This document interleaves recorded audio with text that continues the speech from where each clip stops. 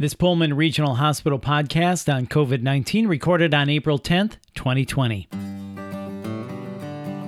With a relentless focus on excellence in healthcare, Pullman Regional Hospital presents the Health Podcast. The coronavirus pandemic, while not affecting us all physically, certainly is affecting us all mentally. So how can you manage your mental health during the coronavirus pandemic? Let's find out with Dr. Chad Sanders, a clinical neuropsychologist at Palouse Psychiatry and Behavioral Health. Dr. Sanders, thanks for your time. So when it comes to living through a pandemic like we're doing now, what is our biggest mental health concern and how would we recognize the symptoms? Obviously, the major one's anxiety. Anxiety it's different for everybody. Some of the common kind of core symptoms would be things like the classic hallmark features, excessive worry, rumination. But then you can also have other symptoms, problems with concentration, sleep disturbance, muscle tension, joint pain, headaches, GI issues. It's kind of variable. And we've all experienced stress. The difference is the context, obviously. And so there's a lot of factors that can contribute to it uniquely to a pandemic and a stay-at-home proclamation. So these feelings of stress and anxiety, these are all normal to have, especially during times like these. Is that right? Yeah, normative for sure. I mean, it's the extent to which it impacts you that makes it where it becomes concerning the more intense it is. And can you explain the term demoralization and how that applies? Demoralization, it's more distinct than classic depression. Demoralization is kind of it can be like burnout, but it's also just kind of the being demoralized about the current context and what you're in. And so when you're stuck at home, you're not able to get out, do things with friends that you're used to. Most people can reach a certain point where they're going to be demoralized and they're going to lose motivation, feel down. So just like with stress, to a certain extent, it's normative. So that's a really good way to describe the anxiety that a lot of people may be feeling is demoralized. So if someone is feeling demoralized, what are some tips to help manage their mental health at a time when we are abiding the stay-at-home order? Yeah, I mean, I'm just going to rattle off, I suppose, a lot of the ones that most people are talking about already is the top-down stress mood management techniques, diaphragmatic breathing, mindfulness, progressive muscle relaxation, guided imagery.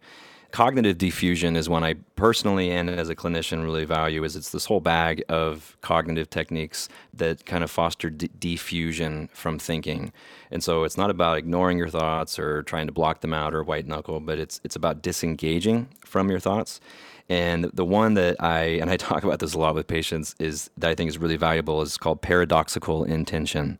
And what it's about is it gets at the idea that when people actively resist something stressful, what you resist persists. And so this feeds into lots of things like panic buying, for example, which on a side note, don't do it. Panic buying is through, operant conditioning, negative reinforcement. You panic buy, you reduce stress, and you thereby just reinforce the stress. And all of us don't have toilet paper because of it, so it's not good. But paradoxical intention is about opposite action. And so, in fact, let's use the panic buying example. So if you're going to the store and you're feeling really anxious, you're not sure what's coming, there's the uncertainty, and you're like, well, I think I do need to get like 4 crates of toilet paper. Don't do that. And instead, expose yourself to the stress of only buying enough that you would normally get. And that might seem stressful, but by doing that, you habituate to the stress because there's going to be more toilet paper next week. We are not in that kind of a situation.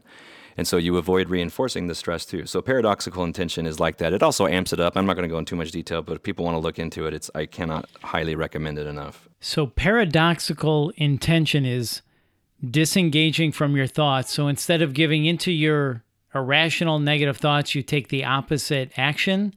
Is that when you use this, we lean into the anxiety? This is for the secondary stressors like panic buying, substance use, other things where the anxiety is not well-founded. There is a risk of getting COVID right now. So that anxiety is not irrational.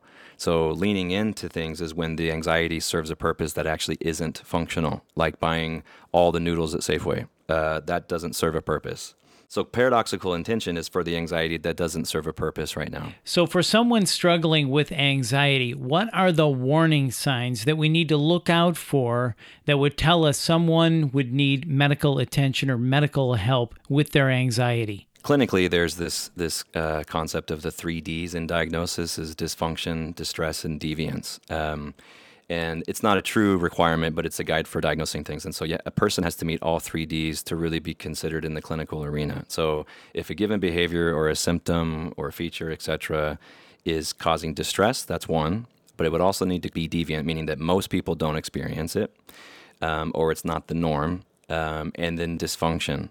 So distress right now, that's not enough for it to be considered clinically significant. Most people are having some degree of stress, whether it's financial, isolation, anger, uncertainty, all that stuff.